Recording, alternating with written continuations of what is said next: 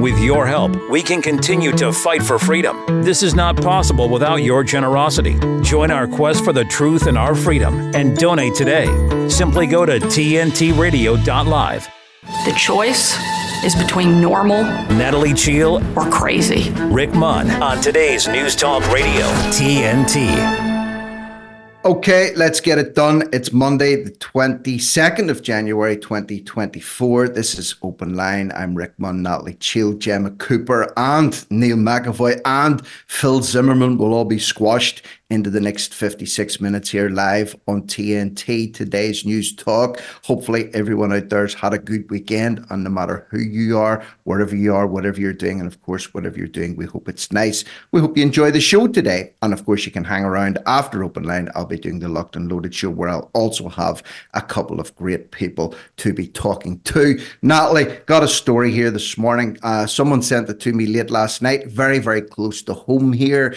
Ties in a lot with mental health, lack of funding, council squandering money, closing down essential services, learning difficulties, Bangor voice to the vulnerable service to close. This is very close to where I live at the minute. Families have expressed utter shock at the closure of a day centre for adults with learning difficulties in North Down in Northern Ireland. Promote Day Opportunity Service helps more than 50 people in Bangor, but is set to close at the end of March due to a lack of funding. One person said the service is her son's entire life. It's run by a charity called Action Mental Health on behalf of the South Eastern Health Trust. The charity and the trust in a joint statement said they regrettably can no longer provide the service due to rising costs and budgetary pressures. Then we have some statements here from the parents. Mandy McCrate, whose son Ben attends 5 days a week, says the move was utterly devastating. Families were written to say that on the 31st of March, these services will close.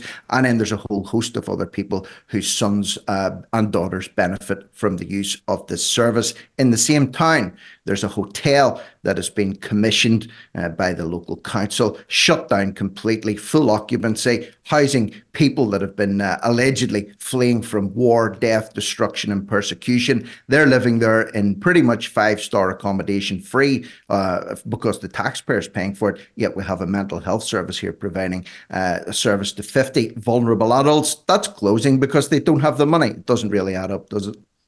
It doesn't. And as a parent myself to 2 special needs children, I can say there's been a massive issue for years with any services for children or adults who have got any type of mental health or learning difficulties. When I used to have real problems, I had to go to kind of voluntary places because there's so few places that are funded by the government or the NHS.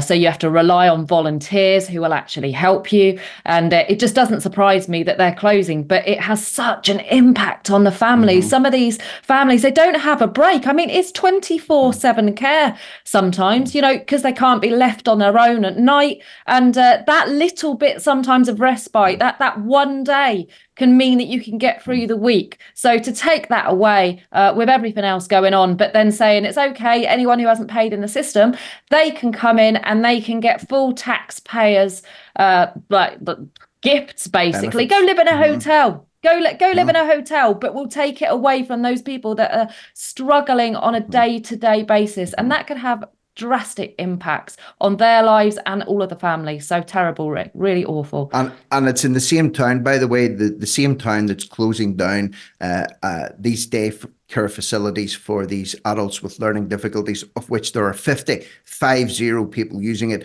The same town and the same city here has a hotel that's been commissioned overlooking the marina. Beautiful hotel, closed to the public now, full of migrants, asylum seekers, refugees, whatever label you want to put on them. I see the delivery vans coming down there every morning from the local butchers, leaving in sausages, leaving in food, leaving in everything. You know, the balcony doors are are open, while in the mornings these people are just sitting looking out over the marina. You know, you couldn't buy this view for £1 million, but yet we have a local daycare facility closing down for adult children. And of course, it's gonna put them into a tailspin as well, Natalie, because it's very disruptive if they've been used to going there for a very long time, as you could probably attest with your two boys. They most likely like routine. So when you take that away from them, then confusion, it could put them into a tailspin. It's just an absolute fiasco. And I just wanted to bring that to people's attention this morning, because it ties in a lot with what we talk about here. And it's also an issue that's close to home for you and also me, because I live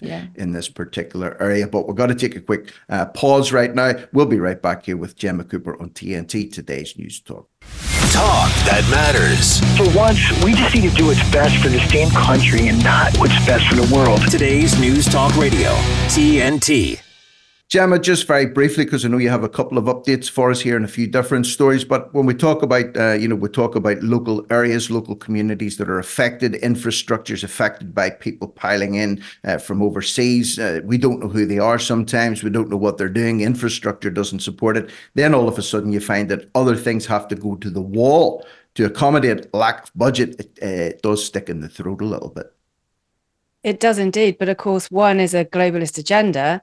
And the other one doesn't fit into their plans. That's the thing, isn't it? Looking after vulnerable young people doesn't fit the globalist narrative. They couldn't care less. They do care about multiculturalism, they call it. We call it destabilizing factors within our communities. But it is part of something much wider, isn't it? And I think more and more people are beginning to see that when the stories that you've just highlighted, you know, grassroots care for people that have lived there all their lives, paid their taxes, need some help. Forget it. They got bigger plans afoot for us, haven't they? They do. But moving on a little bit from that story to another provision of services story, this Muslim prayer ban case taken to court, school in England. There's shenanigans and skullduggery. We discussed about that last week. What's the latest on that one? Yeah, so just an update on a story that we have been covering now since it broke, which is, of course, this school in Wembley in North London, where a Muslim student, a pupil, is taking the head teacher to the High Court. The hearing was last week, 2-day hearing. A verdict's not expected till for a while. Took the school to court because of the head teacher's ban on Muslim prayers in the school. An extraordinary story, one that's really been doing the rounds. But there are a couple of updates, because I think, Natalie, you were the one that raised the point, you know, where's the money coming from for a pupil to take the head teacher and the school to the High Court? Well, it's emerged over the weekend that indeed, as we suspected, the money is coming out of the public purse. The student was granted legal aid, which is taxpayers' money, to fund her case. Which could end up costing £1 million on both sides, from both sides. So the costs are quite extortionate. I'm amazed she got legal aid. I am amazed she got legal aid for this. Any self-respecting lawyer would have said, we're not touching this one. But no, she got legal aid, public money, to take this case to court. It's also emerged over the weekend that this student was actually suspended last year for threatening to stab another girl. We do know that the pupil is a girl, but she was suspended for threatening to stab another pupil. And still she's got legal aid to effectively waste the head teacher's time and money, when really, as the head teacher rightly has said now, she's been giving interviews, you know, all we want to do is create a school with a cohesive culture where children are encouraged to be British. We don't single out one religion over another, and we just want to get on with the job of teaching. So that's a couple of new lines on this story. The judgment hasn't happened yet. It'd be interesting to see which way the judge goes with this story, but that's just a quick update from over the weekend of a story that I think has generated a hell of a lot of interest. Legal aid, legal aid's available to take this case to court. Could run into, I don't know what the fees would be. Could be 100 grand, could be 200 grand or more. And yet we talk about a day facility here for vulnerable adults. I'm sure 100 grand would keep that place up and running for another 12 months to 2 years. But hell no. The money's not there. We have to close the door, write the letters to the parents for the 31st of March. But you take a case to court about a school prayer ban, of course, the money's there if they need it. It's disgusting, quite frankly. We'll move on from that one. I don't want to get triggered too early in the morning here. But there's an MMR story here we'll have to cover as well. Gemma, parents urged to book missing MMR vaccines amid very real risk of outbreaks. My goodness me, the old confidence is waning. Something shocking in the vaccines. Would that be a fair point?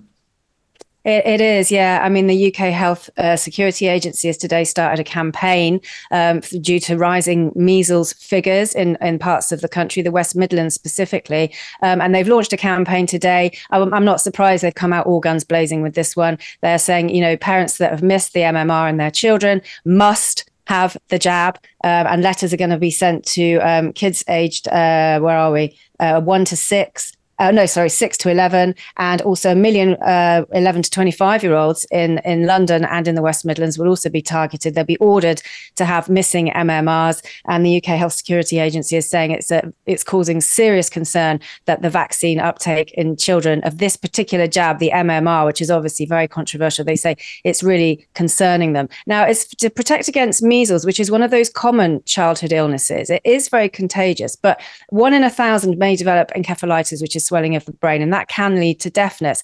But it is a bit like, the chickenpox kind of thing, where it's very, very contagious. And there is an analogy that you're kind of meant to get these things when you're young, and then you do build up immunity for later, and it can protect you against other things too. Now, I'm not a medical person, but there is a theory that says once you've got measles, well, it's pretty proven. Once you've got measles, you don't get it again. And it's almost like it kickstarts something in your natural defense system as a young person, just like chickenpox parties. We all remember those from the 70s and 80s. But no, it is the jab, and it's interesting. It's the MMR, and we have seen this explosion of autism, which were the allegations that Andrew Wakefield made all those years ago. And I'm going to bring this one to the table. I used to be a patron of a local charity for kids aged 0 to 5 who had autism. And I asked the founder of that charity, whose daughter was affected by the condition, and I said, why do you think we're seeing this massive rise? Because she said when she started the charity, there was few children coming through the doors. This was 20 years ago, nearly 30 now. And I said, why do you think we're seeing this massive rise in kids with autism? This is before I was awake. And she looked at me and she said, never, ever repeat this, but I think it's the MMR. And she said, I can't say that, I'll lose all my funding. But she said that to me. She's no longer in charge of that charity. So it's not surprising that confidence in vaccines is at an all-time low. They're trotting out the words today, the UK Health Security Agency, of they are safe and effective. Well, if that's not enough to put people off, I don't know what is. But yeah, that's where we are today. And interestingly, the chief of the UK Health Security Agency is the one and only Dame Jenny Harris, who at the time of COVID was telling everybody to wear a mask or you will die. And she subsequently went into the COVID inquiry a few months ago and said, no, masks don't work. So she's the ultimate gaslighter. So yeah, MMR all-time low, measles on the rise. But the figures aren't enough for concern, I don't think, with measles. And also, most kids do get over it. Not final words in this one. Yeah. I'm extremely passionate about this one. I'm going to get it in as much as I can. I knew this was going to happen. I got my first text message on the 11th of January. Your child is in year 9 and they are outstanding their measles, mumps and rubella vaccination. That's the first text I've had in about 5 or 6 years, or communication about it. We then covered the story last week that Birmingham schools were taking children out for 3 weeks if they hadn't been vaccinated because of measles cases, apparently. I just want to say that I do believe my eldest child had autism anyway. I mean, that could have been from the jabs he had when he first was born.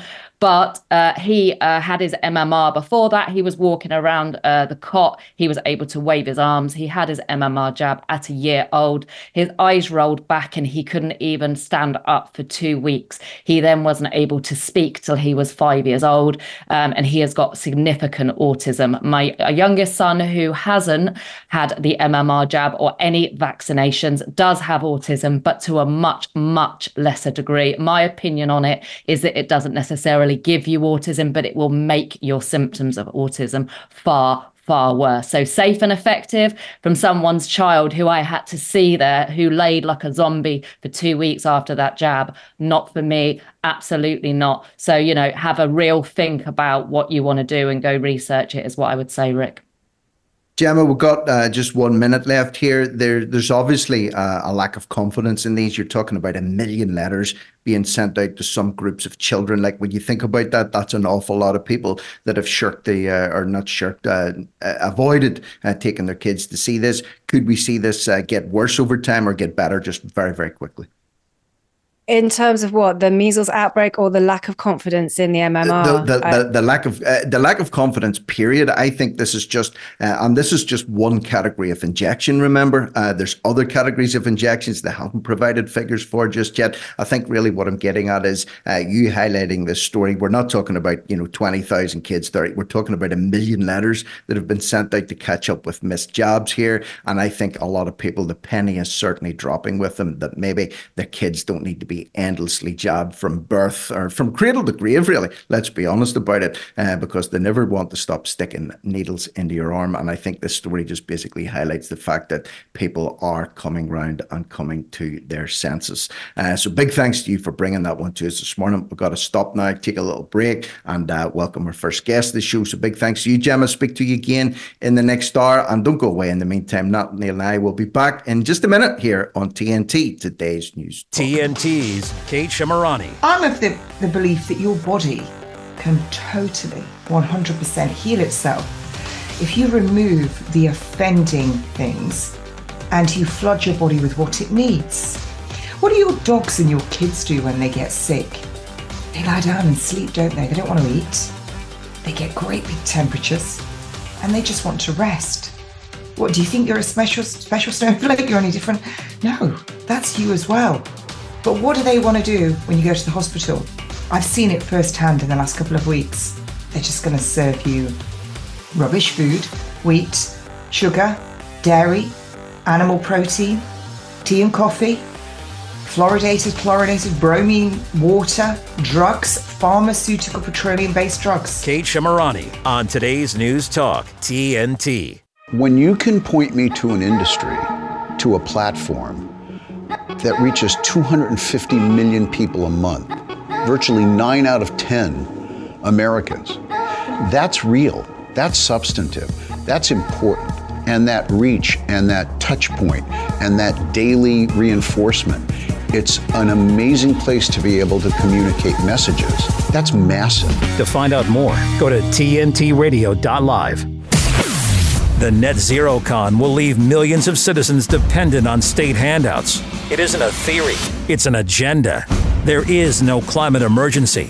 On air 24/7. This is Today's News Talk Radio, TNT. Welcome back to Open Line. Don't forget the lines are open and you can have your say at the end of the show with me and Rick. Joining us now is Neil Mcevoy. He is at X. You can follow him at Neil J. Mcevoy. He is leader of Propel Wales and councillor for Fairwater, a new political party that wants to free Wales, which sounds very good to me. He's here to talk about 2,800 jobs that are to be axed at the Port Talbot Steelworks in South Wales. It's in preparation, would you believe it, for a green, climate-friendly electric furnace. So, morning, Neil. How are we doing? Do you reckon good news for Wales, reducing the carbon emissions by a massive 1.5%?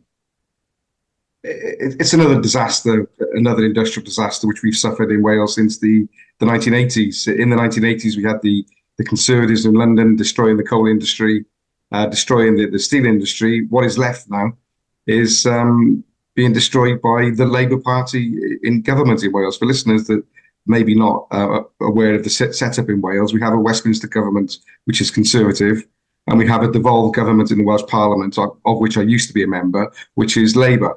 And everything is about net zero. Everything is about the mantra, the religion almost.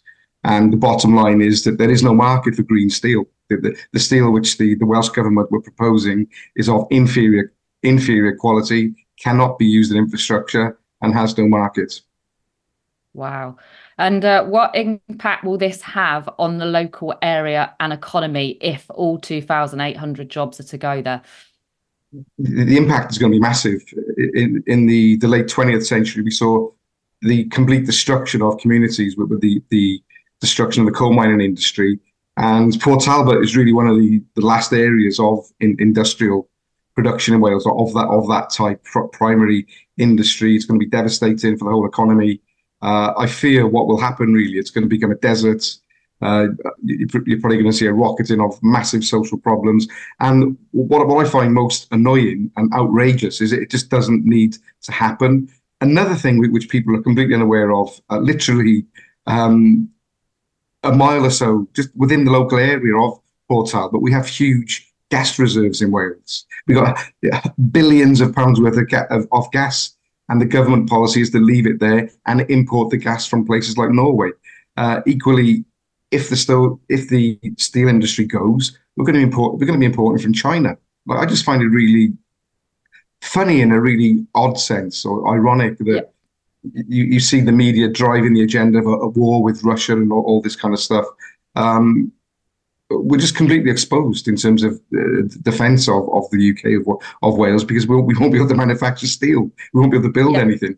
So we're going to be held hostage. And also, literally, probably just within 5 miles, there's a natural supply of coal, which could be used for that steel centre. It beggars belief, but I think we're a brand new party in Wales. We've not been set up long. We're set up really to try and break the status quo from a Welsh perspective, because at the end of the day, I call the both leading parties Tory parties in Wales. Red and blue, they're the same, really. I think you see the same phenomenon in America with Republicans and Democrats.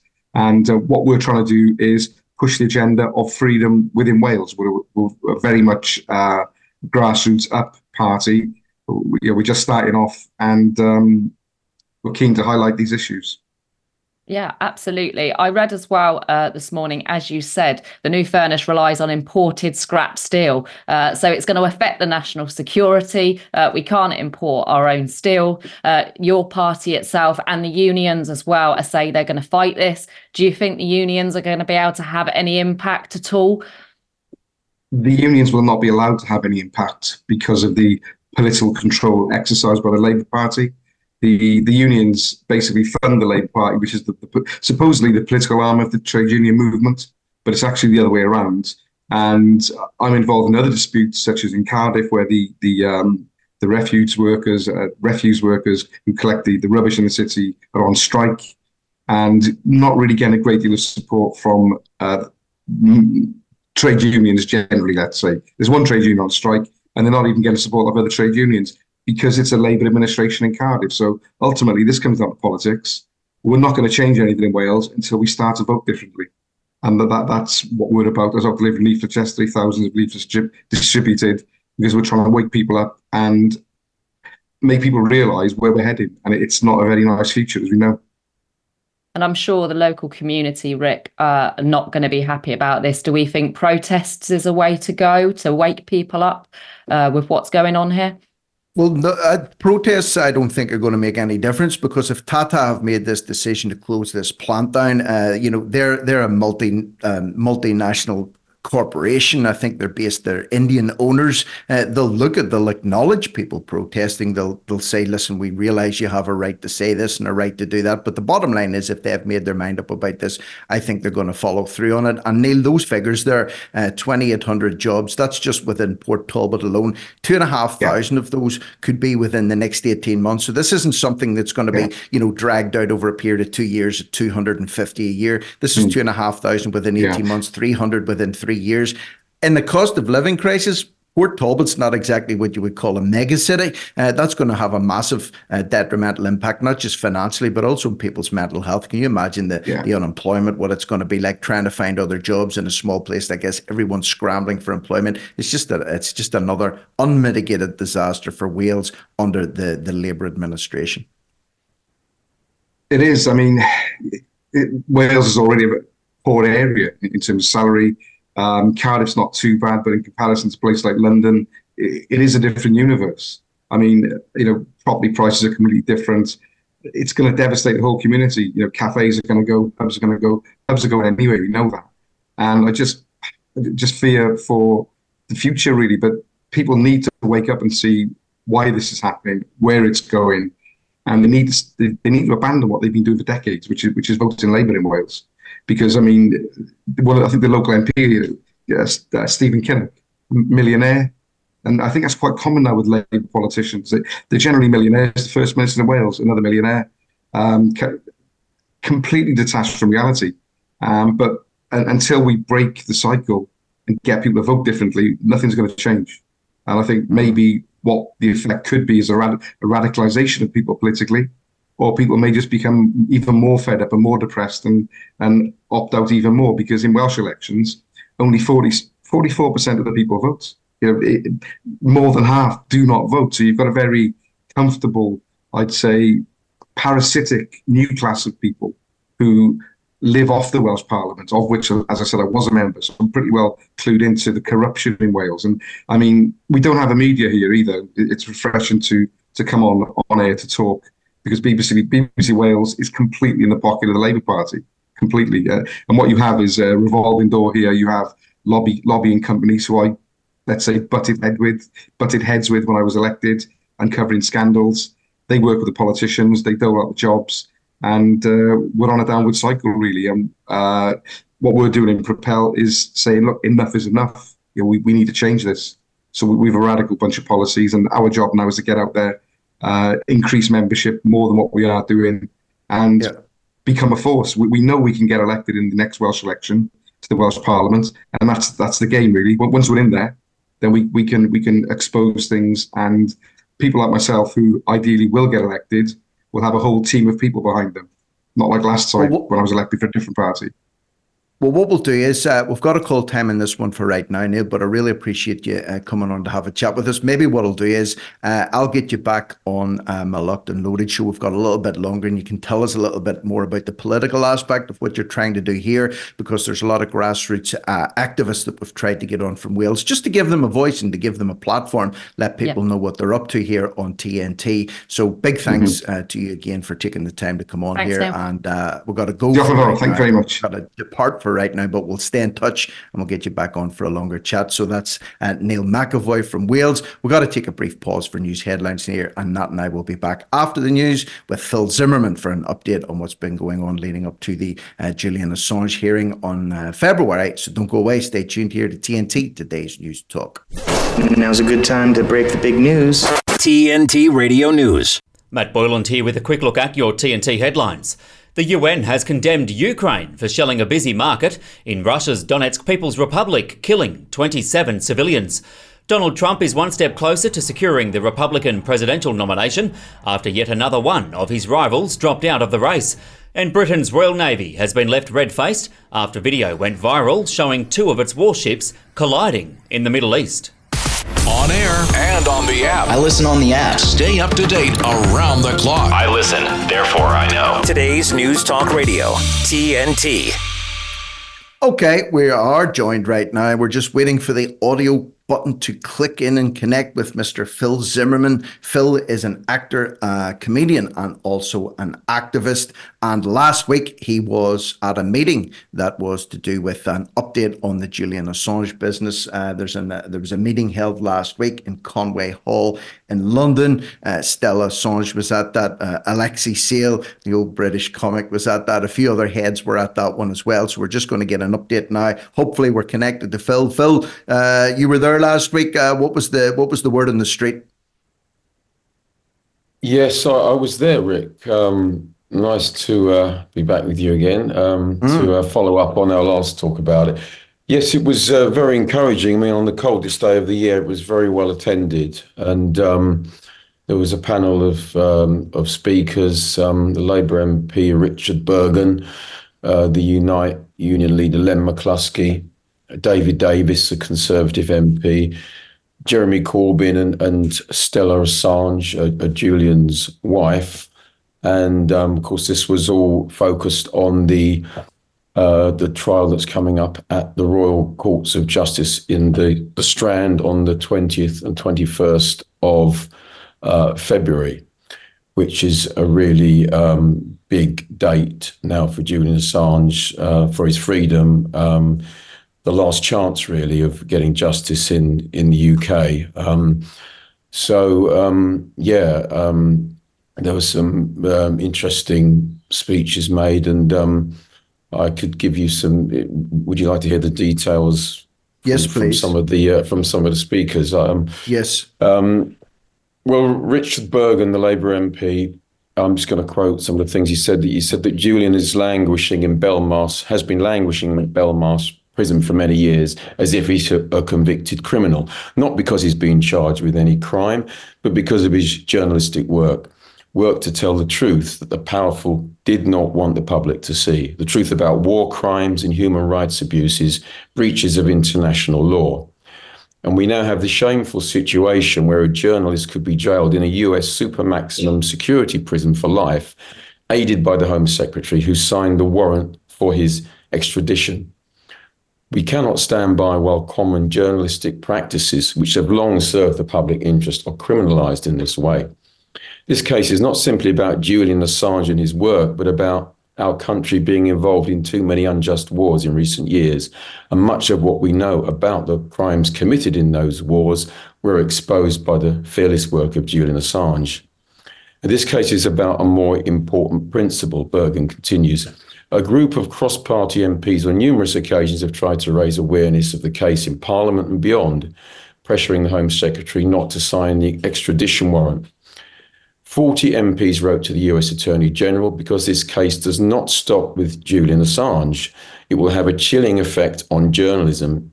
And in my opinion, Richard Bergen's opinion, it's designed to have a chilling effect on all journalists. This was a warning to all journalists worldwide and sets a dangerous precedent. So that was what Richard Bergen said. He also added, this case is about one of the great freedoms, the right of the press to hold governments to account. And it's a landmark moment. One of the messages really of the night, Rick, was that we need to make a lot of noise about this. And there was an appeal for everyone there to bring at least 2 people along on February 21 and to really spread awareness of the case. And anyone who wants to stay updated, you can go to actionnetwork.org and search for Julian Assange, and you can find a lot of information on there. Another one of the speakers was Jeremy Corbyn, the former Labour leader, who got a rapturous reception. And he said, it's important to recognise the role that has been played by our media in this. It is by any standards a global story when a very well-known, famous, brave person, Julian Assange, uncovers deeply uncomfortable truths about a lot of things, not just the USA, about the horrors that went on in various wars and about the ways in which governments operated to try to silence dissent and opposition. And I ask myself, Corbyn said, where have the majority of the British media been with all of this going on? Even when there is a case going on in the High Court, not 10 minutes away from their offices, who are the journalists there? And I've noticed this myself, very much so. They seem to me to be from every other country in the world except this one, said Corbyn. Is it a problem they have over transport around London? I don't know. I just hope that when we are there in February, there is going to be extensive and detailed coverage of this absolutely crucial trial because it matters to all of us. It's not a matter of whether you agree or disagree with US policy on Guantanamo Bay or disagree with Afghanistan, Iraq, and so on. You do need to know what is being done in your name and how those decisions are made. You do need to know what the consequences of those decisions are. So I don't know how much time you've got, Rick, but David Davis also spoke, and he gave a very interesting perspective on the contrast between the American and the British judicial systems. Have you got time for a bit more? Phil, I tell you, we've got a couple of minutes left, but the one thing that I did want to ask you was, okay, that was obviously a very well-attended meeting. There were a lot of people there. For example, Julian's wife was there. Jeremy Corbyn was there fighting his corner. What was the vibe in terms of, very solemn, I would imagine, because there's a lot riding on this. This is a make or break date, 21st of February, Royal Courts of Justice. Was there an optimism, or is there an optimism, or is there just an undecided? You get what I mean? The mood of the meeting, was there a quiet optimism there, or was it like very solemn, is really what I'm trying to say? I think it was a determined mood. Stella Assange, in her speech, spoke about the sadness of you losing John Pilger, who was a very good friend of and great supporter of Julian Assange. So that was a very solemn moment. But she did say at the end of her talk, he will be freed. And so there was a great really sense of determination, I think, to carry on and right to the end and see justice in the end. Nat, what do you reckon about this? I mean, it's been talked about now for a very, very long time. It's coming to a head next month. There's a lot riding on it. Wouldn't it be great? Wouldn't it be fantastic to see justice done? And I don't even want to think about what it would be like for him if he does end up getting extradited and potentially face 100 odd years in a supermax prison in America. What do you reckon? It would be the very, very best result, but they sadly, almost this case is kind of epitomizes the free speech problem in the West. You know, they're using him as an example to stop other people from speaking out. So we, as, you know, a non-mainstream, non-legacy media station, and everyone else has got to keep highlighting this case and do everything we can to get Julian freed, because they will continue, I'm sure, to try and use him to shut everybody else up moving forward, and other journalists as well, as Phil has rightly said. Yeah, and the sobering part about this is, Phil, you know, if they do manage to succeed in this one with Julian Assange, without being, you know, over dramatic, it could be you or me in 5 or 10 years' time with all these draconian laws that are being pushed through at the minute. So I want to give you big thanks this morning for coming back again, Phil, and for giving us an update on that. If you don't already Thank you, it's a pleasure. You're welcome. You can follow Phil on X or Twitter or whatever platform that you use at Zimmerman. Very tough for me to roll that off the tongue. Zimmerman, Zimphilerman. I'm trying. It's practice. This is the third time I think I've had to say it now. So big thanks to you as always, my friend, for coming on today. And hopefully, fingers crossed, we'll see some positive outcomes from this in February. So that's Zimmerman, or Phil Zimmerman, as he's also known. We've got to take a brief pause now for some adverts. Give you time to recuperate, you lovely people out there. We'll be right back here in a minute or two on TNT, Today's News Talk. Hi. I'm your retirement fear, but don't be scared. You're still in pre-retirement. Pre-retirement? Does that mean I have more time to plan? Precisely. Here, this is pretirement.org. Retirement savings options? Potential tax breaks? Yep. Boo. Oh, I could build up savings for my side hustle. This isn't scary. I'm doing it. You got this. Visit thisispretirement.org for free resources to help you customize your action plan. Here's a bushfire fact. Bushfires can occur without warning. So if you're travelling during bushfire season, here are 3 simple steps to remember. 1. Check the fire danger rating before you go. The higher the fire danger rating, the more dangerous the conditions. It may be safer to replan your trip. 2. Think about the area you're going to and what you would do if a fire started. How would you escape the area if you needed to? And where would you go? Check if there's a neighbourhood safer place. 3. It's dangerous to drive through smoke or fire. If you can't find a way to avoid the fire, park in a cleared area, face the car towards the fire, and turn the engine off. Then lie on the floor and cover yourself to protect yourself from radiant heat. Live bushfire ready. For more helpful tips, visit myfireplan.com.au today. You're with Natalie, Cheale and Rick Munn on today's News Talk Radio, TNT. Okay, this is Open Line, and you know, this is your time, people. This is your time to shine, or lift up your phones if you feel so led to do so. Give us a call. Check out our website, tntradio.live. Telephone numbers are on there, and up until about 2 minutes to the hour, we're good to take calls here should you feel motivated to do that. Otherwise, you can just sit back and listen, or leave us a message in our live chat. Again, tntradio.live. If you haven't already checked out our website, please do so, because some of you may be watching on the streaming platforms and haven't even delved into the website yet, because we're getting a lot of new listeners by the day. So it's all good. Natalie, we have several stories here. One you've highlighted here, talking about forfeiting of football games. I know you're very passionate about your football racism. Forfeit matches when fans are racist, say FIFA's Infantino. Infantino wants games to be forfeited for some nasty words coming from the terraces. Surely you can't be serious about this one. They are. They're being deadly serious. I mean, I'll get it right this time. We don't condone racism, obviously, and there are. No. Yes, did I get it right that time? We don't condone it. That was a classic. We condone all forms of racism here on TNT. I said that last week, so I'm making sure. I'm making sure I've got the right words this time.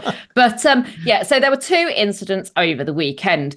We had one at AC Milan, where the goalkeeper Mike Manigan, I think it is, and Coventry's Casey Palmer in the UK. There were a couple of fans, I think one or two in either matches, making monkey kind of gestures towards those players. Now, obviously, that's not right. But to me, it's about personal responsibility here. You can't say because one or two fans ruin that for everybody else. That's personal responsibility. Ban the fans for life. If you want to do that, fine the fans. That's on them. But what they're trying to say is they're actually might deduct points, forfeit a match. Now, how is that fair on the whole coaching staff, the whole team, right? The rest of the fans, nobody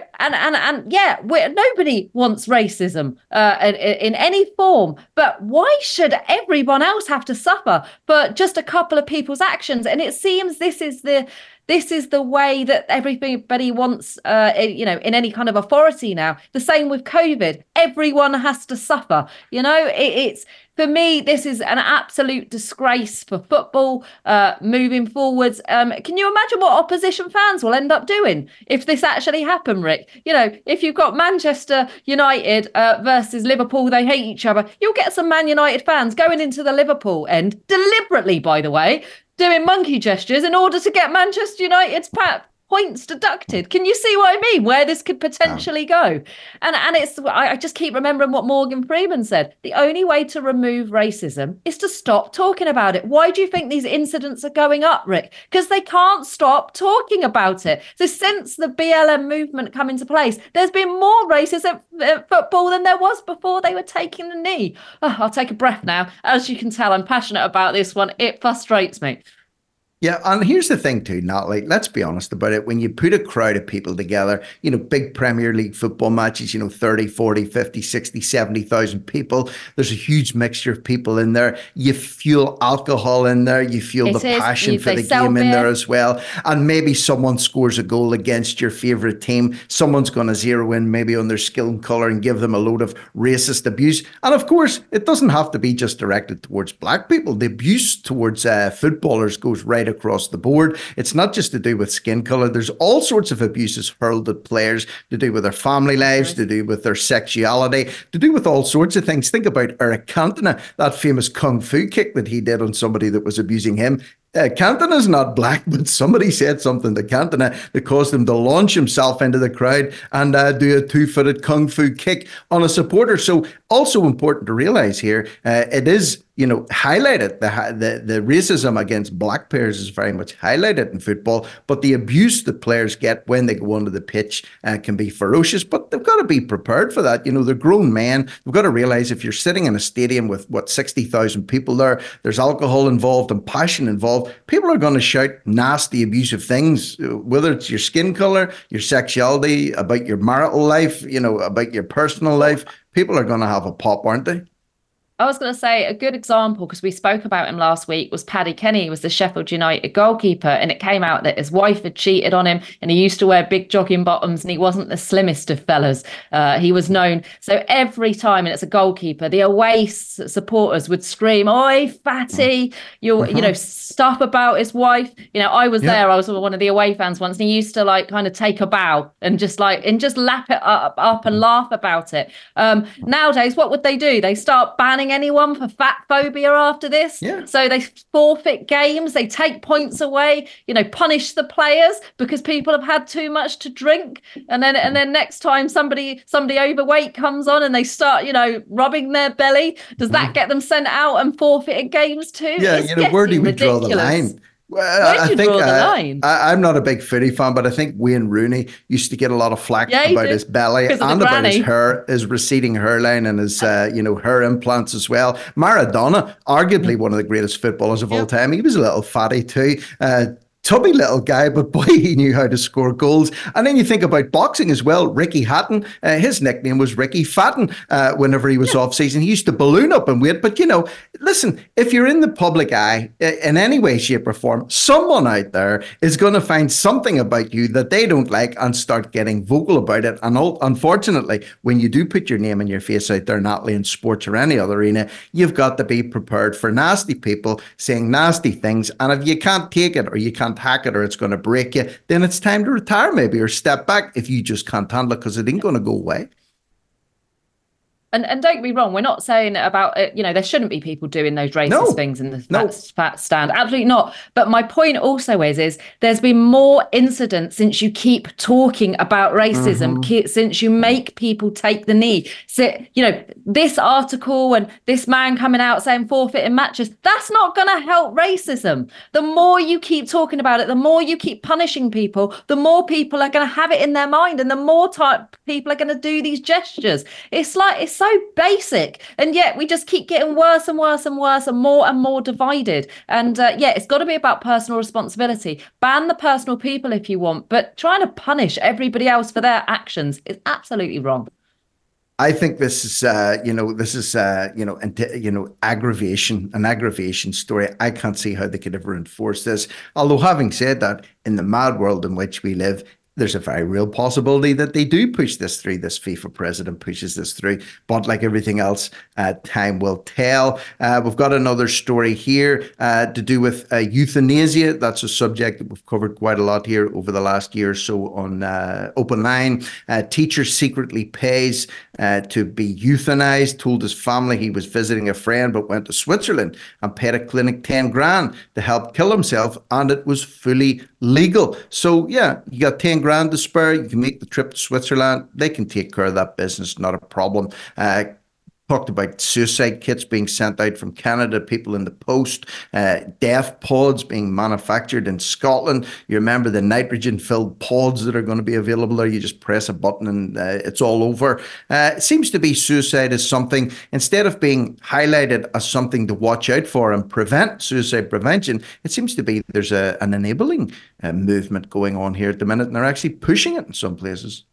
Yeah, I mean, this was an odd article. It was in the Daily Mail. And you'd think to start with, they were saying they were against this kind of assisted suicide because they were highlighting that it's not like Dignitas. It was a clinic, a Pegasus clinic, and he was able to go there. He didn't have a diagnosed condition. He didn't tell his family. They had to report him missing. That it was a pretty awful experience for the family. But then it goes on to say, and this is why we need more the law to be changed so we can allow assisted suicide in Britain. So it kind of. The article changed as it went on. So rather than being against it and saying suicide, we need more support, we need more support for mental health services, it's basically going, well, this wouldn't happen and this man wouldn't have gone to Switzerland if we just changed the laws in the UK and let him die here instead, and then the family would have been happy. So that's why I wanted to highlight it, because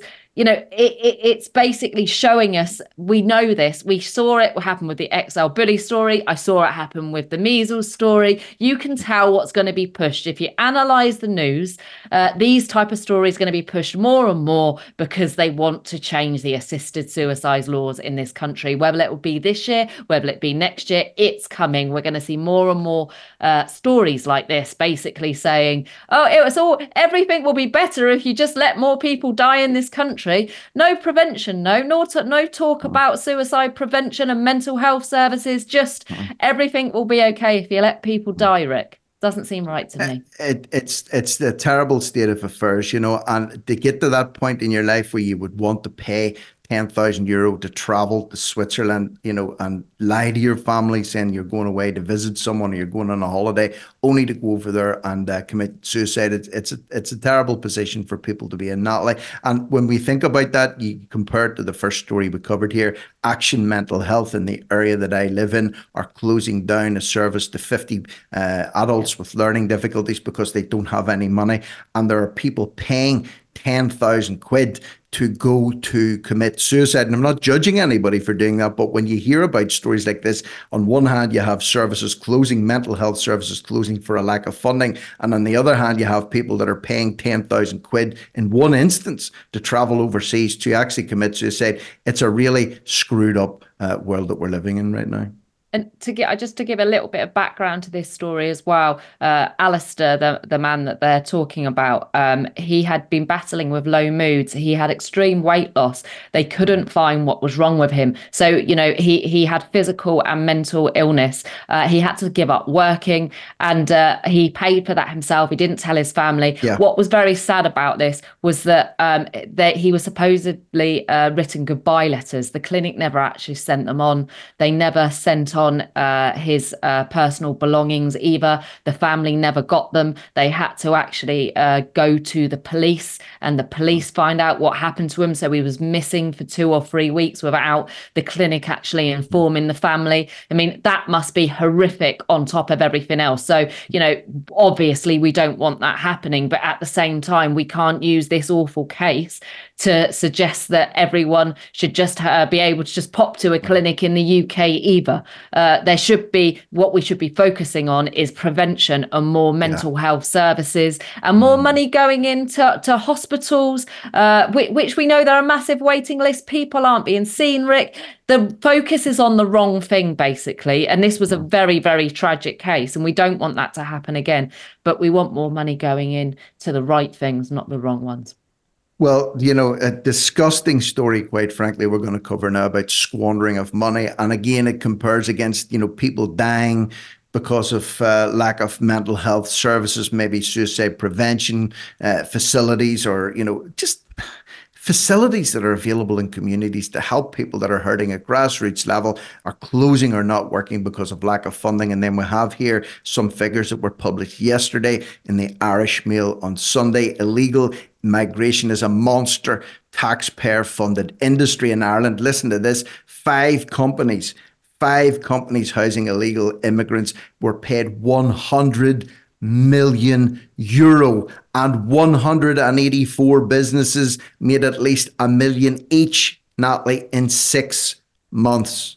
In 6 months, 5 companies made €100 million, and 184 companies made $1 million each. That's €184 million. Do the mathematics. That's nearly €1/3 of €1 billion going towards housing, asylum seekers, etc. 184 million and 100 million in 6 months, and yet we can't have local mental health charities closing down facilities because they say we don't have the money. I despair, quite frankly, when I read stories like this. It's beyond belief.